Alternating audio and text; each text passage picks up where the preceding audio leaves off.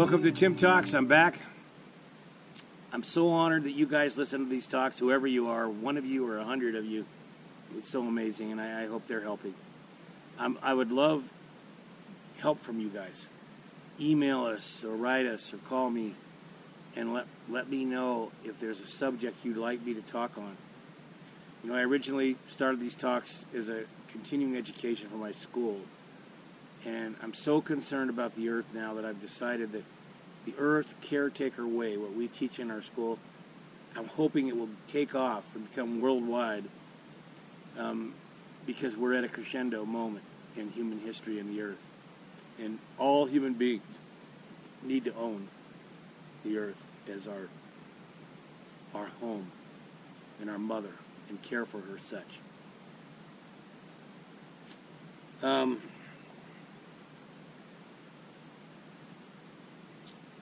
I wanted to I had to check my notes there. This is very simple talk, but I think it's so important.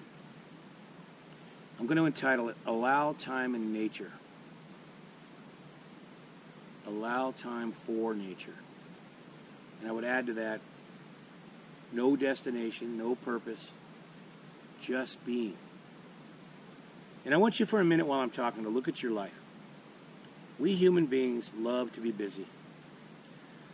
Recently I had a 28-year-old who I honor very much. He's an apprentice of mine. He said to me, Tim, I think that this modern world and the use of social media has damaged my generation greatly. Now, I don't do social media, so I can speak about it from an outsider looking in. But what I want to say is, it's probably wonderful things that come along with it, like everything. There's two sides to every story. But what happens with social media, what I can see is, it keeps us very busy, staring at a screen or punching into a screen. And all of that time, we're not out in the world learning through experience and enjoying it. And we're particularly not out in nature. And even people that go to nature are always looking at that phone. I see this happening. Now, I could have given this same talk, the importance of it, even before social media, because I think it's always been true, what I'm talking about here. There's nothing more important than taking time out of your day and your life and going into nature, wherever that is. And there's no excuses. I do live on a wild piece of land, so I have a great opportunity here. But I don't care if it's a tree in your backyard or a city park or the beach near your town or a mountain, or take a drive in the country and then stop and walk in the woods or sit by a creek somewhere. You can find a garden that you created. You can find a place to be in nature. And it's so important. You need to make time. You'll pay your bills. You'll call your friends. You'll get on your social media. You'll watch your TV. You'll make your dinner. You'll go to work or go to school, but you don't take it serious. It's only rarely that it happens.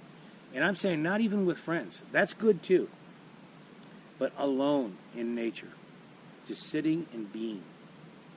And then if you start to add some of the nature awareness skills we've taught you in these talks, you can go deeper.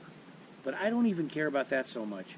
It's just go out and sit in nature or walk with no purpose or goal and open your heart. Valuable, important information here. Open your heart.